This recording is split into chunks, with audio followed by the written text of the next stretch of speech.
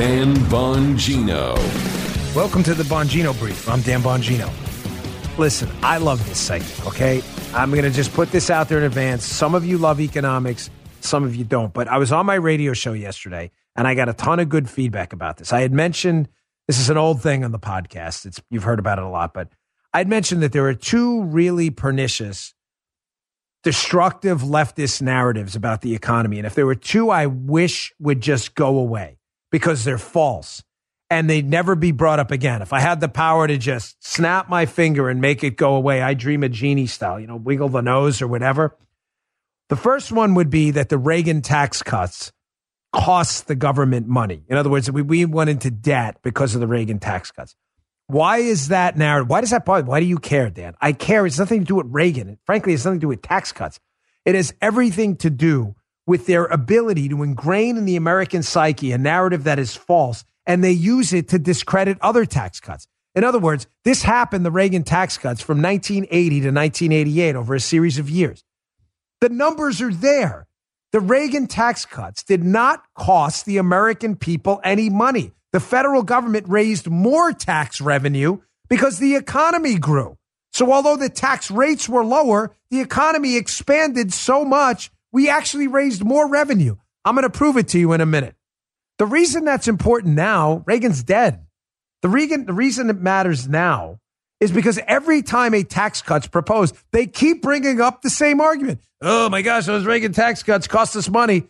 Went to massive government debt from the Reagan tax cuts. It's false. The second narrative I'd love to dispel, and I dream a genie style, make it go away, would be that there was a Clinton surplus. There was never a Clinton surplus. It didn't happen. I'm not going into that again. Just look at the national debt every year of the Clinton administration. It goes up every year. How the hell does the debt go up if there was a surplus? It went up every year. There's no surplus. It's made up.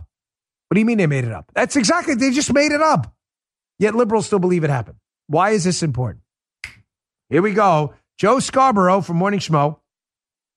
He was a former Republican congressman, or alleged Republican congressman. He's now a full-time leftist activist, and he was on his morning show claiming that some of the tax cuts he voted for, notably the Bush tax cuts, which also raised the largest four-year increase in tax revenue in American history at the time, the Bush tax cuts.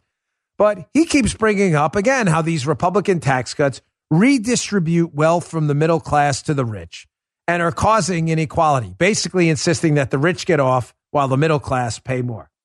You doubt me? Listen to him say it right here. Well, the tax policies that I have supported through the 80s and 90s and that continue to be supported by Republicans in the 21st century have created the greatest income redistribution in the history of this planet from middle-class Americans to the Elon Musks of the world. It's grotesque. They did. Keep in mind, this guy, again, this is the reason why I tell you to never trust people in Congress. They are 535 between the House and the Senate of the dumbest people on planet Earth. Most of them, not all of them, that managed to get it. They don't know it. This guy was a congressman, and he's just lying to you on his television show. So just to be clear about his premise, because we do facts on this show, his premise is that the 80s and 90s tax cuts took money from the middle class and gave it to the rich. In other words, the rich paid less and the middle class paid more. Okay, did that happen? Here we go. Receipts time. It's all bull. Washington Examiner, Christopher Tremagli. Working class won big under Trump's Tax Cuts and Jobs Act. He's insisting that the Trump tax cuts did this too and made Elon Musk rich. They did. According to the Heartland Institute, taxpayers with an adjusted gross income of $40,000 to $50,000 received an average tax cut of 18% under the Trump tax cuts. Wow. Data show that taxpayers with an adjusted gross income of $1 to $25,000 decreased by more than 2 million in 1 year, while the number of households reporting incomes higher than $25,000 increased in every income bracket. So the middle class received a pretty massive tax cut under President Trump. Yeah. And it appears that people who were poor got richer. That's not what Joey Scarborough said. No. Former congressman, Morning Schmo host. He's saying the rich people got all their money from the poor people. Elon Musk stole it. Doesn't have any data to back that up, of course. You may be saying, all right, he's lying about the Trump tax cuts, whatever. But he's definitely not lying about the Reagan tax cuts. You heard him. He said the tax cuts in the 80s. You heard him. Yeah. He said it, right? I supported tax. He's talking about Reagan, for the liberals listening who don't know Reagan was president in the 80s.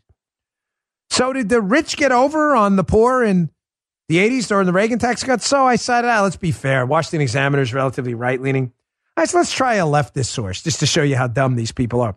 Here's Glenn Kessler, one of the dumbest human beings on planet Earth, but he writes for the Washington Post. He was trying to fact-check Rand Paul. Except this fact check didn't work out as planned. Here he acknowledges that the rich, after the Reagan tax cuts, paid more. The Elon Musks of the 80s paid more, not less. Here, I'll read you the quote. Washington Post. Certainly the share of taxes paid by the top 1% went from 17.9% in 1981 to 25.2% in 1989, the Reagan years, for an increase of 41%. According to who? IRS data. Oh my gosh, well, it must be real. But the income share of the top 1% increased even more, from 8% to 14%, a gain of 71%. Exactly. That's the point. So just to be clear, Glenn Kessler's big mad because rich people paid a greater percentage of the tax load, Joe, wait for it, because they got richer. No. Oh my gosh. You can't have that happen. Hang them by the toenails. Il bastardo. Get them. My gosh. How do you let this happen? What a bunch of turd burglars. My gosh. So the rich people paid more taxes, and Glenn Kessler thinks it's a problem. They not only paid more in number, but a greater percentage. But it's definitely a problem because they got richer in the Reagan years, along with everyone else. How do I know that? Just go back to the tax brackets and the tax brackets that shrunk in the Reagan years. You'll notice something. The middle class shrunk in the Reagan years. Oh my gosh, what happened? They got poorer? No, they all got richer. Look at the number of people in the middle class tax brackets and look at the number of people in the wealthier tax brackets after Reagan got out of office. You'll notice they all went up. Now, proving Joe Scarborough wrong on we redistributed income from the middle class and the government lost a bunch of money. He didn't say that, but the leftists will tell you that. Really? Wall Street Journal, Phil Graham and Michael Salon. When Reagan left office, real federal tax revenue was more than 19% higher than the day of his inauguration. Real revenue. That's inflation adjusted for you leftists. A major recession was overcome. Inflation was broken. The tax code was indexed. And the largest tax cut of the post-war era had been implemented. Now do you understand why dunces like Joe Scarborough continue to attack the Reagan, Trump, and Bush tax cuts? Because they don't want to admit the obvious. That the economy exploded, and in a double whammy of success here, what happened? Tax revenue went up too. Even the government benefited. Now, let me give you a common critique you'll hear, so you're ready. A common critique you'll hear from leftists is, well, tax revenue went up during the Reagan years because Reagan hiked the capital gains tax. Oh, he did, 20 to 28%. He cut the income tax and cut a number of other taxes too. Which is weird. That's kind of a stupid claim because when you go to the Tax Foundation and you look at the charts, you'll see that the largest increase in tax revenue by far came from, income taxes. In 1980, $244 billion when Reagan gets into office.